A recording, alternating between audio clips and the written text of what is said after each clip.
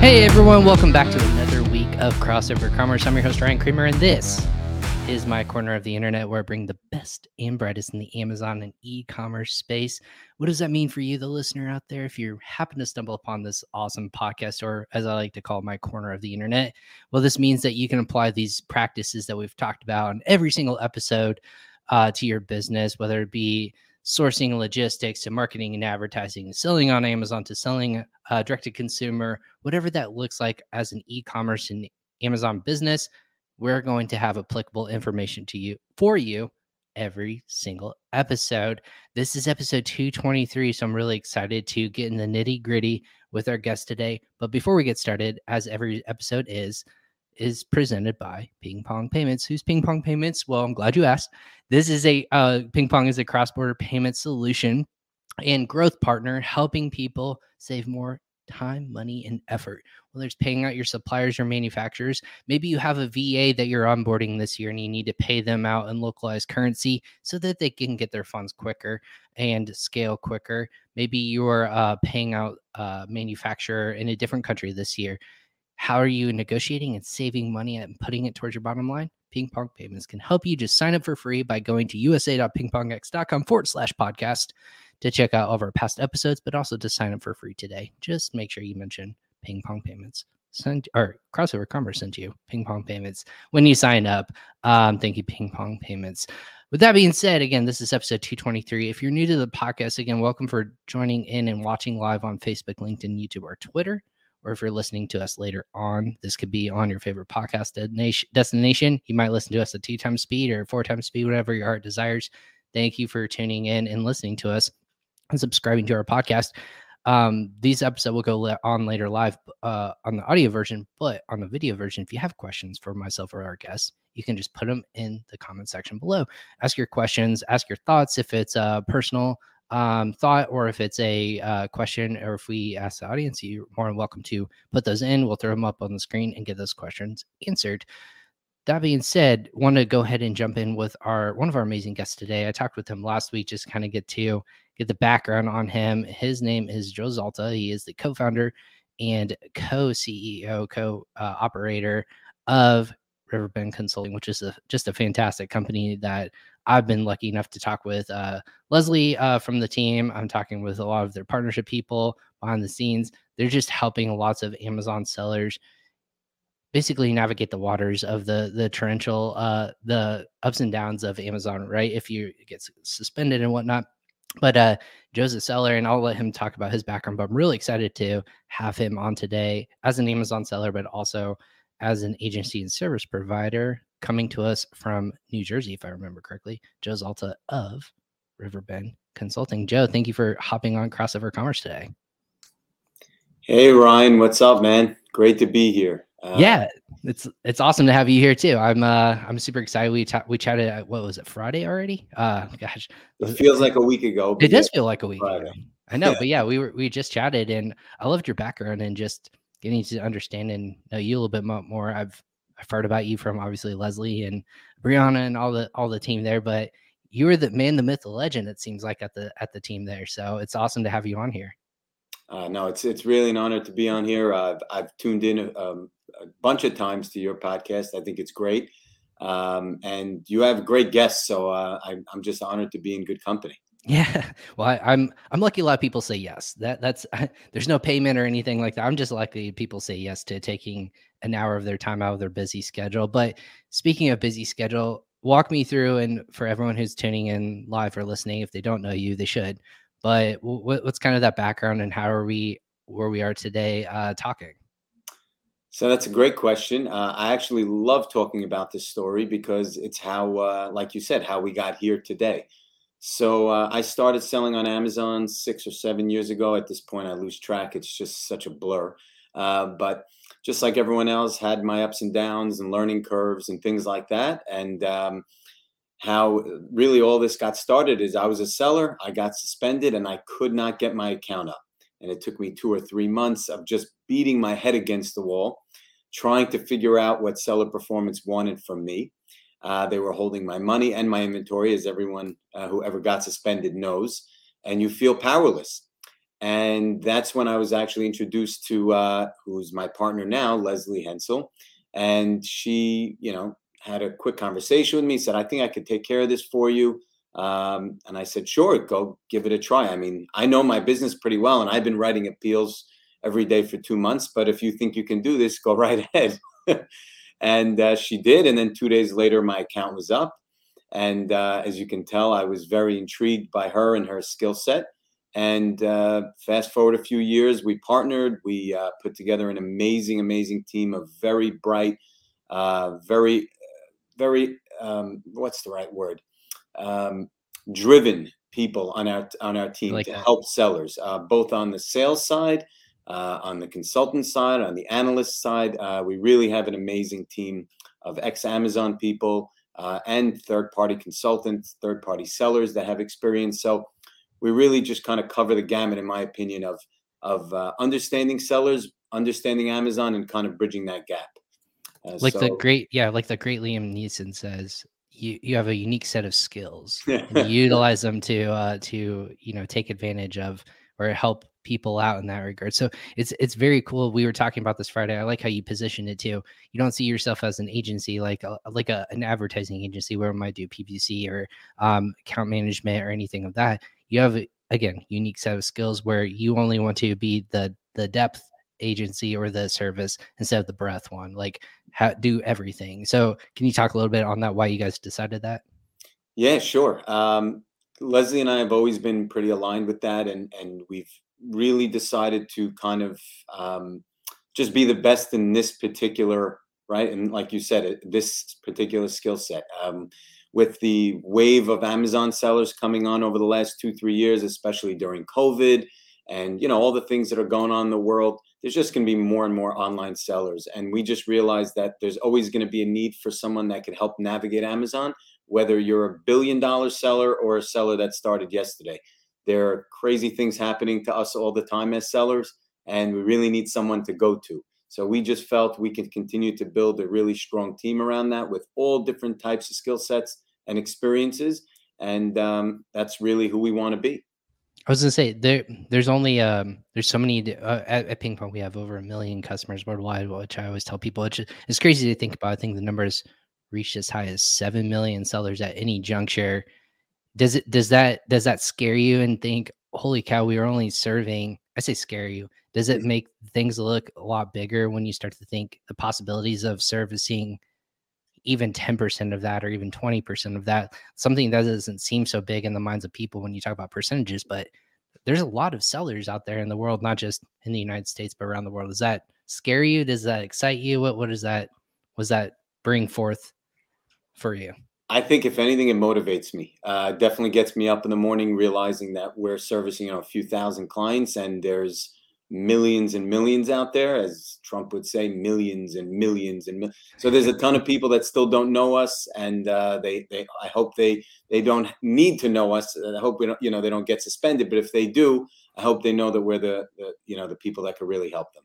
Absolutely. Well, so you're dividing yourself between as a service, but also as a seller. So are you open and honest, like with the industry that you're in? Like you come from a background in wholesaling. You said fashion, correct? Am I mistaken, or is that correct? Yeah. Okay. I was in fashion, merchandising, and manufacturing for 10 years. So from right around the time I was 21 Okay. till right after my early 30s, I was hardcore in the wholesale mix. Yeah. Okay, so fashion is a big passion of yours. This is kind of maybe hopefully not a nasty question. Does it hurt you to think that lots of different brands, when they're talking about acquiring, they always say the categories, we do not entertain either supplements, fashion, or some dot dot dot dot dot. Does that hurt you to think that people don't want to take on fashion because it's such a hard and changing ecosystem to live in? I'm just curious to hear your thoughts on that. Does it hurt me? No. I mean, I totally understand it. I mean, I sell a lot of clothing and fashion and things like that. But what we've always been able to do is we've been able to find like evergreen items, even though they're fashion. So kind of fashion basics. That was always the area I was in when I was in wholesale as well. Like accessories or things like that? Is that what you would call like an evergreen? What would an evergreen fashion piece look like? Evergreen is something that sells all year round. That's not Right. super seasonal or not super themed. Okay. So, or not super trend. So Okay. things that are, everyday buys for men or for women or for kids, things like that. Is it interesting to see how that's evolved over, gosh, just in the time you've been selling on Amazon? I feel like fashion especially has taken this giant leap forward on the D2C side, but also just in the e-commerce world of Amazon in itself. We'll start from Amazon. They're opening the first retail store. I think it's Mhm. Amazon Style, if I'm Yeah. not correct, or if I'm not mistaken. And you can order through a smart pad. You can order the size that's in its warehouse. It delivers it to your dressing room, and there it is. But there's only one sample out there, and that you can look at. And you're like, ah, that looks good. Maybe I'll try it my size, and that's what it is. Is that evolution to, I don't know, you can sell literally anything in the fashion world, and I get ads all the time on Instagram. It's crazy. And It's certain, you have subscription boxes, you have all these kinds of things. Is it crazy to think how it's evolved into this giant ecosystem? It's unbelievable. I can tell you from the time that I started doing online business 7 years ago, that was part of the reason why I left wholesale, because I was only selling retailers, whether they be big box or mom and pop stores and things like that. And I saw things shifting, right? I saw things changing. We definitely went through some interesting stages. The curated style boxes was a big thing at one point, right? The subscription boxes, like what are some of them? Thread Beast and Stitch Fix and all Stitch those Fix, guys. yep. There was some really cool, and I love them. I always tried all of them. I wanted to test them out. There's obviously this huge wave of D2C brands. Some of them super successful. Right, Viore is one. Allbirds. Some of these guys really, just hit a home run with it. And now you can even see it on Amazon. The overseas sellers are doing a great job of stocking everything and having newness. Obviously, the whole Shein thing is going, that's going on is huge. I know my wife gets like a Shein box every day. And I'm like, honey, I sell fashion on Amazon. She's like, I don't care. I like Shein better. I'm like, come on. But it's just an amazing evolution, like you said, and I don't think it's going anywhere but up. I mean, that's where we're going. So Yeah, she'll say, "Talk to me when you're on Sheen, honey," yeah, and then then we'll go exactly. from there. Well, that's the fascinating thing. So, are you still in? So, you as a seller, going back to my original point, Mhm. you are still currently selling your expertise has come in this past years. Have you stayed in the category? I don't know if you publicly share the category you're in or not, but have you stayed in the same category for that whole entire time, or have you like pivoted and done different categories? I've stayed in the category. And you can kind of tell the way we are even at Riverbend. We just like to be the best at the things that we're working on. Hmm.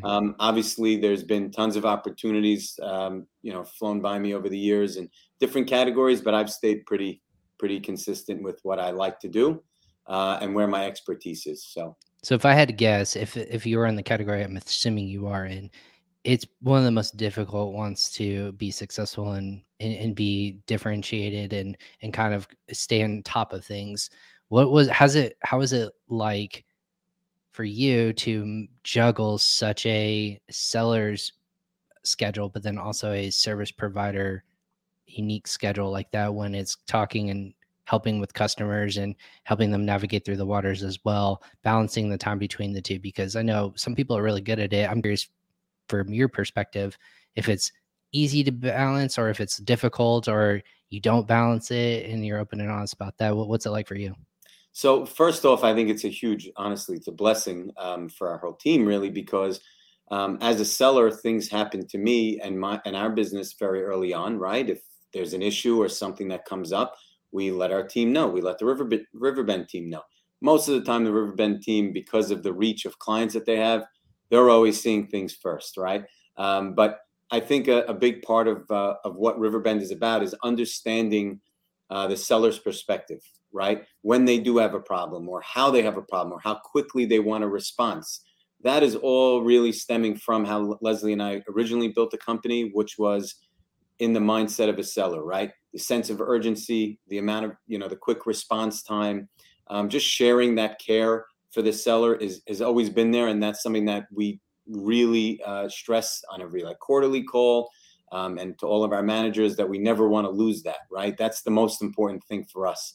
that the sellers that we work with fully understand that we get what they're going through and that it's the top of our priority to get those issues solved for them. When it comes to kind of splitting time, I think I'm pretty good with it. Obviously, it could always be better. I'm reading constantly on how to divide my time, but kind of prioritizing and setting scheduled meetings and things like that are always great.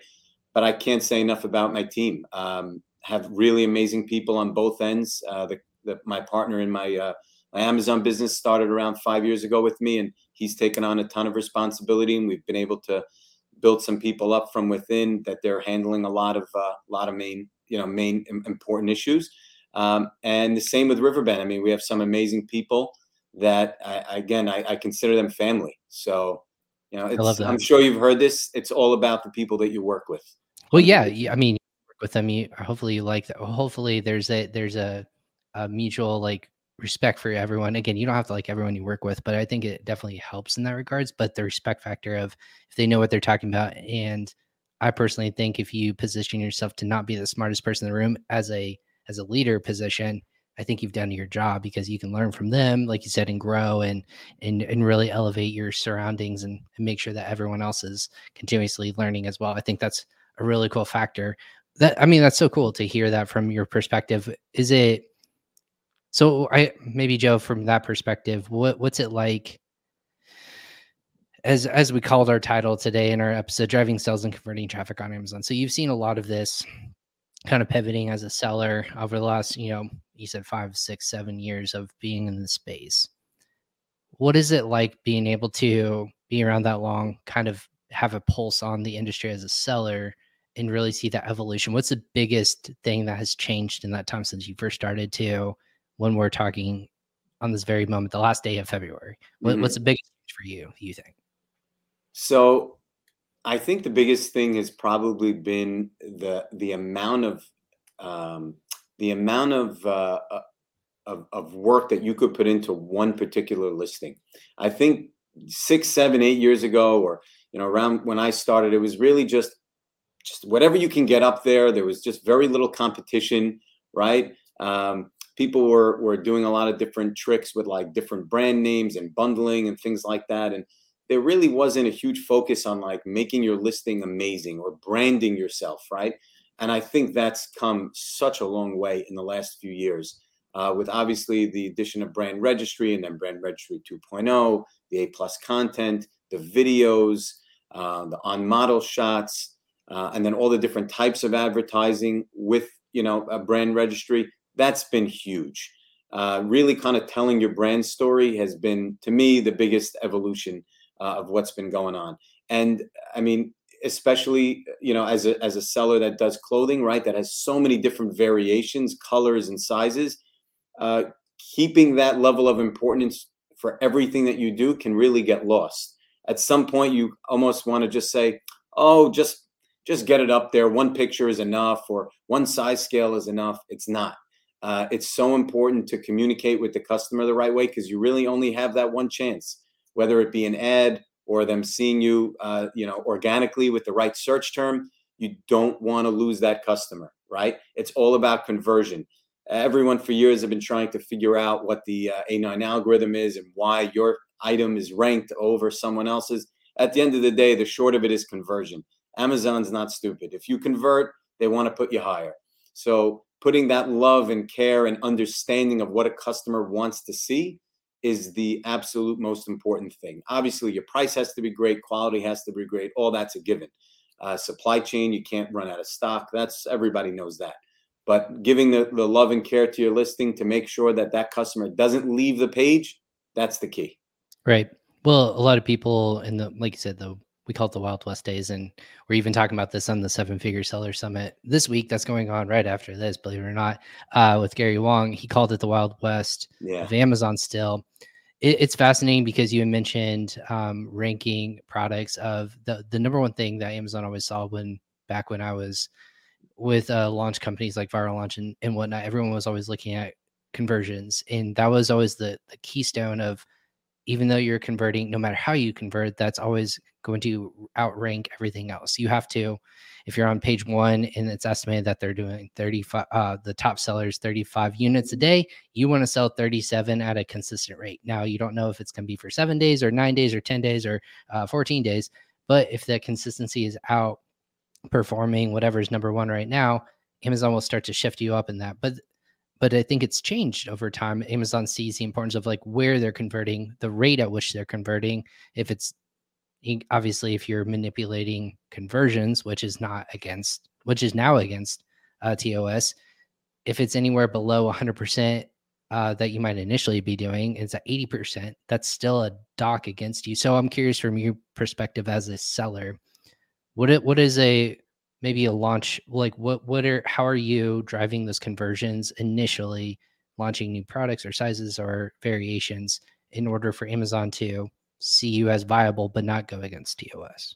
Does that make sense? Well, yeah, I mean, obviously, one of my hats is overseeing and running a compliance company. So obviously I don't do it. I would hope not. That would be a big intriguing choice, if you will. No, so I mean, we really take a very natural approach. I mean, our job and what I think makes us special is our choice and our merchandising, so to speak, and knowing what's hot and what's not, what colors are important, what sizes are important.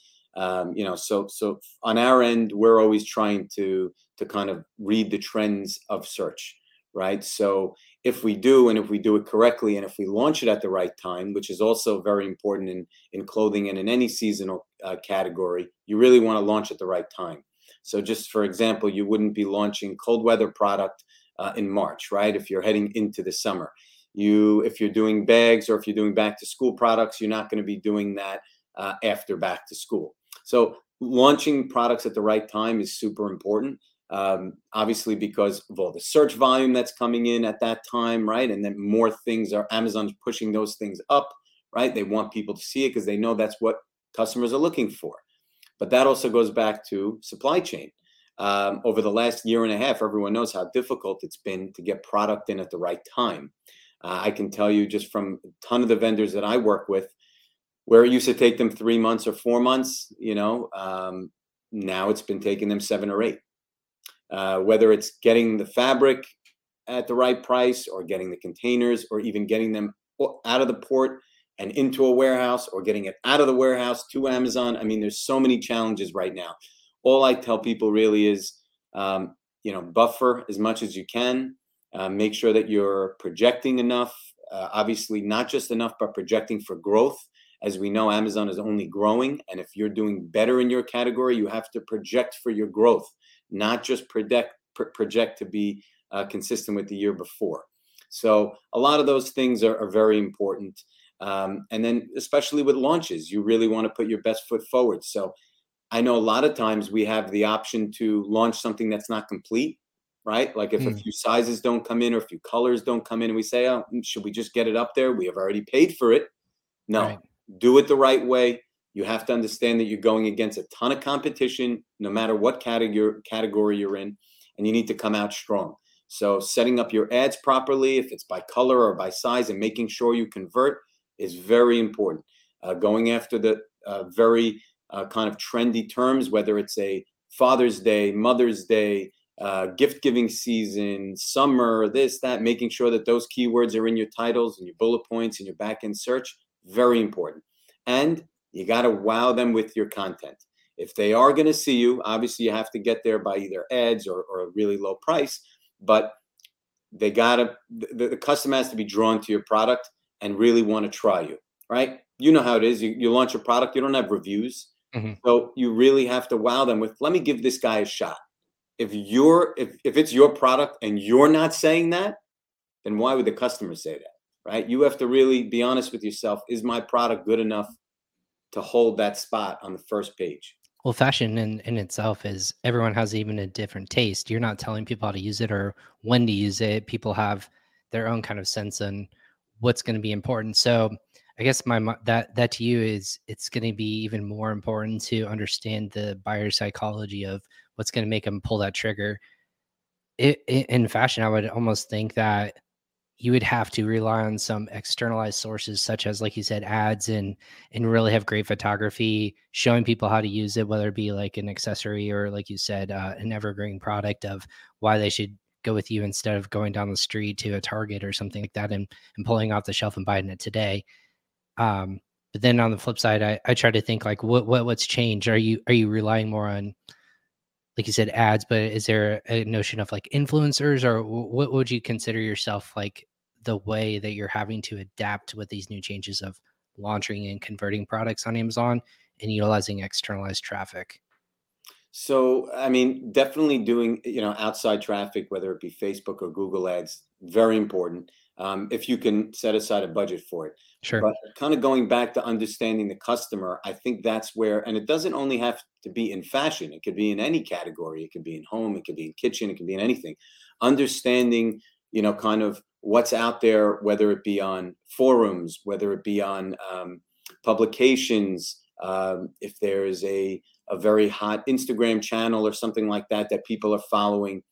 You have to kind of understand where the market is going, right? And you only have 3-4 months to do that, right? You can't launch things within a day or two. It takes, you can't have months. paralysis by analysis. Exactly. Yeah, there's lead times, so you have to kind of be ahead of the curve.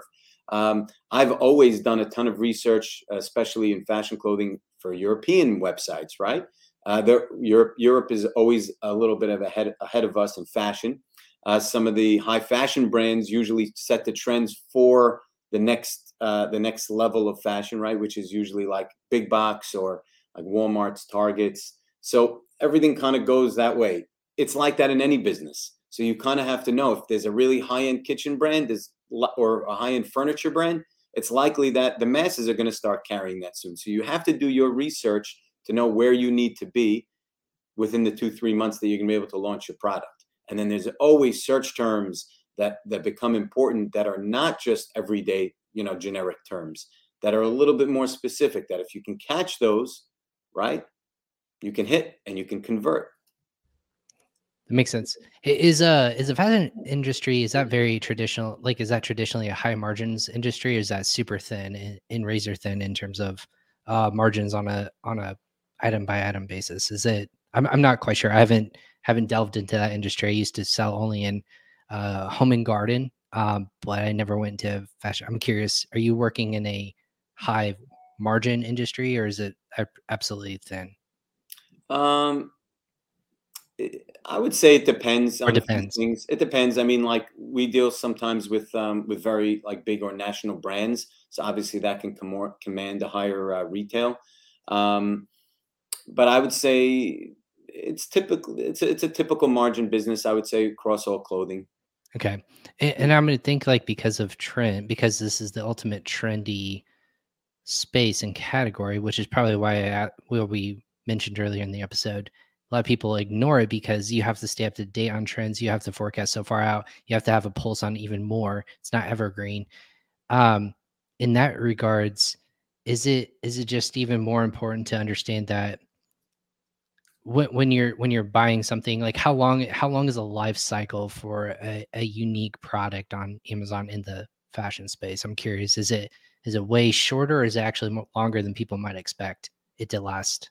So what's cool is that Amazon, there's such a big market. I mean, it's not targeted to New York. It's not targeted to LA. Right. If it was, then we'd be screwed because there'd be a 1 week life cycle, and then people are past it.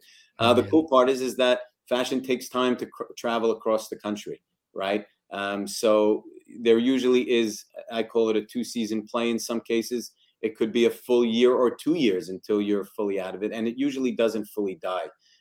It'll have its residual time that it can continue to sell, and then you could always update it with whether it be a new print or a new fashion element to it that makes it different, or makes it exciting, or makes it more modern. So it's always, like you said, it's ever changing. I mean, that's so cool and crazy, because I think a lot of people don't think about, once a product is actually in Amazon, there is an unforeseen life cycle that a product will have, unless it's an evergreen thing like a kitchen utensil. Like, that probably will last quite a long time. You might have to tweak it and update materials or anything like that. But in terms of this industry, I can't imagine how long it would last. And you have to almost perfect the inventory management solution of once the trend is over, you should be dwindling down on that inventory and not have it last. So I'm curious in this regards, do you feel like you're at a kind of a disadvantage of timing wise because it's kind of fluctuated all this? You probably had it on lock and you had some sort of SOP in place, but now it's kind of helped you guys sway so much. Has it become more difficult, you think, to forecast and to help? Hey, maybe we need to order it an extra 5 months early or kill it maybe an extra 3 months early so that we just don't have it sitting in warehouse, accruing referral storage fees and things like that. Has that gone to the process of you as a seller? So it definitely has. I mean, but I've been kind of dealing with that my whole career. So Sure. like understanding it and managing it properly is very important. We actually use a tool that, which is kind of cool, that Riverbend is going to be getting involved in with a partnership because I've been using it for X amount of years. Love it. Refer it to close friends and close clients, and now we're actually doing a partnership with them to be offering it to our whole Nice. team, and all of our sellers. It's something called AZ Seller Kit. It's a Yeah, really Jason Hanan and yeah, the team over Jason there. Hannon and Lenny Esch. I know those guys for years. I love them. They're right down Anyone the that road from knows you. them, they're the best. They're the best. And they've built this amazing software that's actually really been able to help me with forecasting and really understanding as trends happen and as trends pull away. Mm. So you have to know your business no matter what. There's no software that's ever going to replace you understanding your business. But this is the closest thing that there is because it really helps you identify the trends. So I'm very excited about it. What about no, I mean that's awesome. I have Jason on and he's spoken on the podcast before. I've seen AZ Seller Kit in person, like as an example, and I think it's really cool. Repricing any sort of opportunity to utilize data is super important in this industry as long as it's accurate data.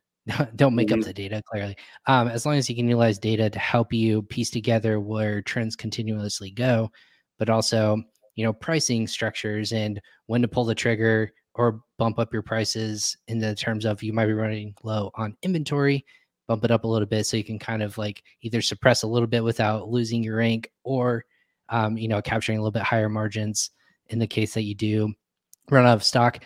Um, that kind of goes to how do you build up rank and kind of lasting so quickly when it might only last a season or two? Is that ongoing process that people might launch a product and it lasts for 5 years, obviously, because it's more of a product that lasts have a longer life cycle. You have a shorter window to rank it quicker and then have it last in that short amount of time. Is there a different strategy when you're driving sales and converting traffic than maybe another product might try to attribute? Yeah, you can say that you have to hit it hard early. I Right. guess in some cases where you have, an item that is evergreen, that's literally can sell for the next 10 years, 20 years, you have time, you could always build it and build it. But when it's fashion, you really got to hit it hard. You got to hit the right terms. You have to really be at the top of the page. You don't want to be wasting ad spend or, cheaping out on a click. You want to be in front of people's faces and you want to be in front of their faces often, right? Yesterday. Especially No. when yesterday. And the cool thing about Amazon is that every single hour there's action, right? Every single minute there's action. So if you can, we've been able to rank products within sometimes a few days even to top 10,000, top 5,000, because if it's really the right item at the right time, like we said, going into a season as opposed to going out of a season, and if it's the right look, if there's a lot of search volume around it, it'll get the attention it deserves. So, Yeah. yeah. So do you think the customer, I'm curious with you as well. Um, I love it when people break down buyer psychology in different industries because I worked in the space where people are just really curious about deals and hunting and like I want to get the lowest price possible, whatever, however that fictitiously gets you there. Of I feel like I'm getting free shipping or getting a discount or an exclusive coupon code. In the space that you're working in, how do you make people feel that they are they're winning in that regards? Like they're getting it almost feels like there's a subset of people that feels like they're the ones that are getting the best, like high quality product at the lowest cost possible, but then also that they can maybe, that they won over you. Like they made a mistake, I'm going to win in that regards. Do you ever feel that mentality of people trying to game you, or how do you work with that kind of customer, if you will? I'm curious. Um, Gaming? No, I mean, I'm not say yeah. gaming, but like more of a, I don't know, like they feel like they're gonna wait until like either you throw that on discount, or how do you make it more of a premium standard where they're willing to buy it at without a coupon or whatever a discount, if you guys ever discount your closer products, Mhm. or they might go like shop around and find it maybe $1 cheaper on, if you're selling in a different marketplace or Mm. whatnot. Does that make sense? How do Yeah, you yeah, feel no, like it does. It you've does. premiumized your products? I think that's really where doing everything the right way comes into play, right? Having the right size scale, making sure that your quality is A plus, um, and really just kind of having that customer trust and have that more of that, like that brand loyalty factor, where in the beginning it's hard, right? That first purchase, they're not sure, they're waiting for, a deal to come up, or they're comparing you against other brands or other products. But really how you win is if you do get them to purchase, which we've spoken about, that having the amazing content, whether it be the videos there, all the fabric content there, to make sure that they know what they're getting and they're not bait and switched by any reason, right? um, Once they get the product, they have to love it. And then after that, I'm a believer, because obviously we all, men buy clothes, women buy clothes, kids buy clothes, whatever it is. When they like something and it fits great and the quality's great, and after they wash it, it looks good still, and they know it's the type of stuff that they like, they'll come back. I find it hard to believe that if you do all those things right, they're only going to buy you when you're on sale. So that's only, there's only so much you can control it from that Right. end. Because you have to train the customer on what to expect from the very get-go, right? Mhm. Of you have to help them understand. That's why Yeti or other premium brands of, hey, we realize we're not gonna, we're expensive, but you're gonna Mhm. get what you pay for, of high quality premium materials, and we're not gonna go on sale. Like it's just things like that. Like Exactly. you never see Rolex, or this is probably a terrible comparison, but like you never see them have to advertise or put them on sale, because you realize what it takes to buy a premium product. If you want to be known as a discounter store, then that's what your marketing is going to be geared towards, and how you're going to discount your pricing and products and things like that. So with it, I think yeah, people confuse discounting and kind of like low price point stuff with quality. right, It doesn't have to be either or, right? You can still be in a lower price category, but you still have to have good quality, right? There's always different tiers within any category. Just if you're going to be the lowest price, great. If you're willing to work on lower margin, right, to get more market share, fantastic. But if your quality's garbage, that's not going to last. It's just such a right. short term mindset. It doesn't work. Yeah, absolutely. I'm curious, Joe, with working on Amazon and in the fashion space, as compared to retail, how is it for you to navigate the return aspect of this? Goes to the importance of fit, size, how people feel in their clothing, and why it's important to like make sure you have all options. Is the returns like free returns? I know Amazon had like you can return it within 30 days or anything along those lines. I think that's still the policy. I could be wrong. But with that regards, they have like a week or so. It was like with Amazon Style. I forget what the policy was. If you can return it within that so long, is that an issue, or how do you navigate that world of returns and fit when they're looking at on a screen? Yeah, I mean, there's definitely certain categories in fashion that are much worse than others. I mean, shoes is like typically on just in e-commerce in general, one of the highest, somewhere in the 20% range, I think is typical. Yep. Especially women's shoes is even higher. But in most of the categories that I'm in, we really try our best to give great size scales, show it on model, show it in a lifestyle image or like an infographic, just kind of explaining the fit, if it's slim, if it's not, and things like that. I would say a typical return rate in the categories in clothing or in fashion is anywhere between 6 and 8%. You kind of have to just bake that in and know that's going to happen. right? Yeah. But again, the better you can do up front, it's only going to limit your returns in the back end. So people don't take that seriously, and they need to, right? Because do you really want to be dealing with a bunch of, returned clothing or returned fashion products at the end of the season?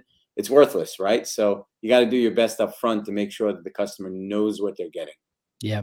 Well, especially in the space too. I've seen more that Amazon's putting more forefront on eco-friendly, sustainable use of goods. Like this bag of material was made with like upcycled materials and its certifications. Do you guys tap into that market, or do you have any products that you've looked at and you say, hey, maybe this is a way to stand out even more?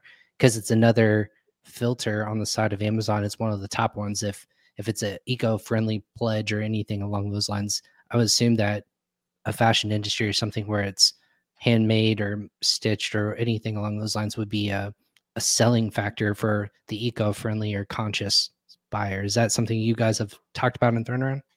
I mean, we've definitely discussed it to try to find a call out. I mean, we're always looking for that really important call out.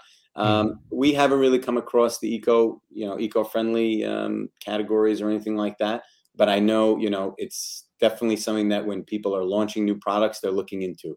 Obviously across, all of our Riverbend clients, whether it be vegan or, Right. some type of call out that's, really going with where the country is going, right? Health conscious and all these things is very important. So those are only things that are going to help you as a seller. Right. Are you selling internationally, by the way? Are you guys only focused in U.S. market on Amazon? We're mainly U.S. based. Okay. U.S. focused, yeah. Okay. So is that something where what's the conversation like for you as a company that moves, whether it be Riverbend or your brand moving into an international entity?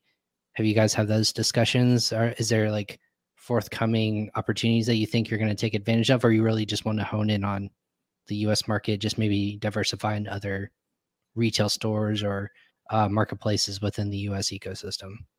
So, I mean, we're definitely, it definitely comes up a lot. And I'm sure this comes up with a lot of Amazon sellers. Right. If you feel that you really haven't maximized in the US yet, like you said, whether it be on the US marketplace with Amazon or with Walmart or with eBay or with any other, marketplace, or retail itself, which, we also do get into retail stores, then you have to have enough bandwidth and you have to have enough people to help to try to get into the international market. So we've just decided to kind of keep it here for now.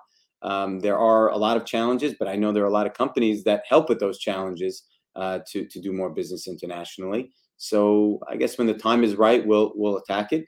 But for us right now, we're excited about our retail placement that we've gotten, and then some of the other marketplaces in the U.S. that have really come on strong. That's amazing. I know some people are always looking for a sign of when it's going to be the right time to do that. And I don't know what it looks like, but I have this like always epiphany of people are going to say they wake up in the middle of the night and write it down. They're like, now's the time, or it's going to lightning strike them. And they'll like, I don't know if that's definitely not real life, but I like to fictionalize it and think people are like, something feels right where we should really look into this opportunity. But I guess with this regards, kind of the last couple of minutes I have with you here, Joe, is what's going to be like, what's the next year, couple of years look like for you? Like, what's that vision of both being brand manager or brand owner and growth factor on the business side, but then also as a service? What's kind of that projection, and what do you want to see happen in the next couple of years? So, I mean, I definitely want to speak about Riverbend first. It's very Please do. exciting. Yeah, it's a very exciting, business for us, and there's a lot of growth. I mean, we've really been able to add a lot of great people, like I said, over the last few years, and great clients. And just the market itself is just so exciting. You meet a ton of different partners, such as Ping Pong, and there's so many different service providers that are out there. And the beautiful thing of it all is that everyone like wants to work together, which is such an amazing thing. I mean, in my old industries, like it was very cutthroat. If you think about it, like if I was trying to sell a retailer and my competitor was trying to sell a retailer, we were like going at each other's throats, right, to try to get a program. Here, it's very different. It's great because everyone's really trying to help each other.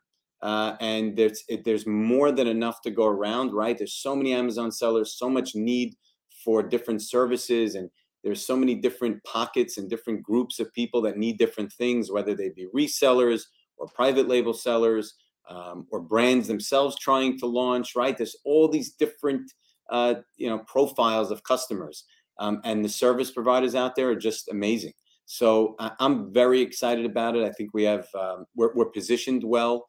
We're going to keep learning more and adding better people as we go. And then just Leslie and I are always looking to see what other services that we can kind of bring in house to help our client base. So to me, that's what keeps me excited, and really looking forward to see how the next 2, 3, 4, 5 years play out for Amazon sellers and just Amazon ecosystem in general. So I guess in the final one, Joe, that all sounds amazing to me, and I can't wait to see the growth. Like, I've only heard, you guys have helped out a client I know of, Ping Pong's, and I know that they're super appreciative of, like, obviously the services you guys provide too. So that was just amazing in that regards. I guess I want to ask a final tip. So under the guise of like driving sales and converting traffic on Amazon, I know we covered a lot today. Mm-hmm. If I'm a listener to this and I say, hey, Joe, you've been in the industry 6 or 7 years, what is the one thing I really should focus on in terms of that topic that I really should make that main focus for my business? So it's something that I talk to my team a lot about.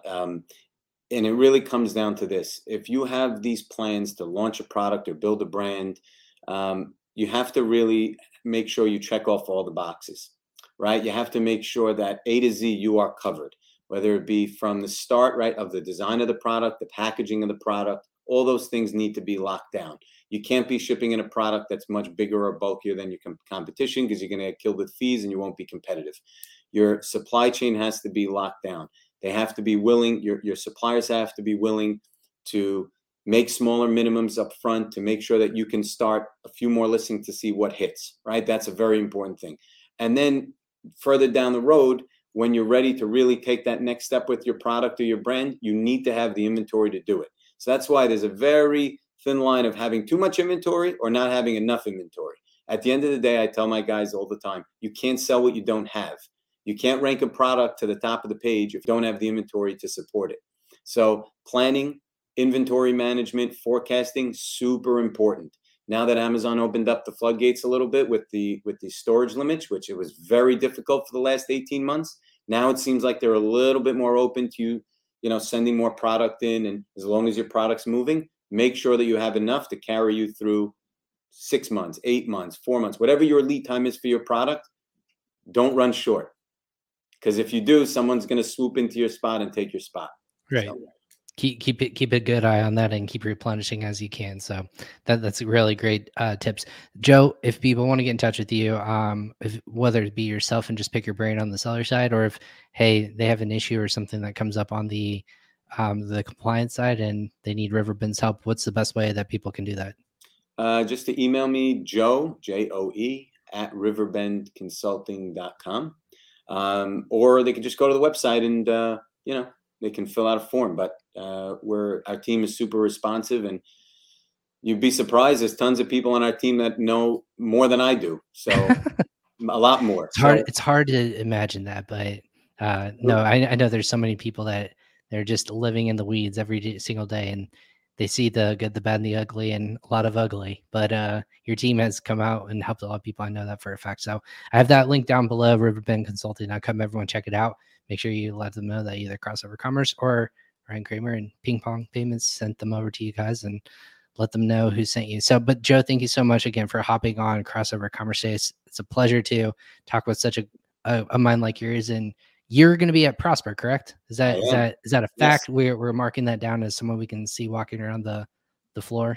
Fact, I'll be there. And we have working the booth, right? Working the booth. We have 5 or 6 people from our company there, so definitely come by and see us. Orange and blue is our color, so you'll see our big booth there.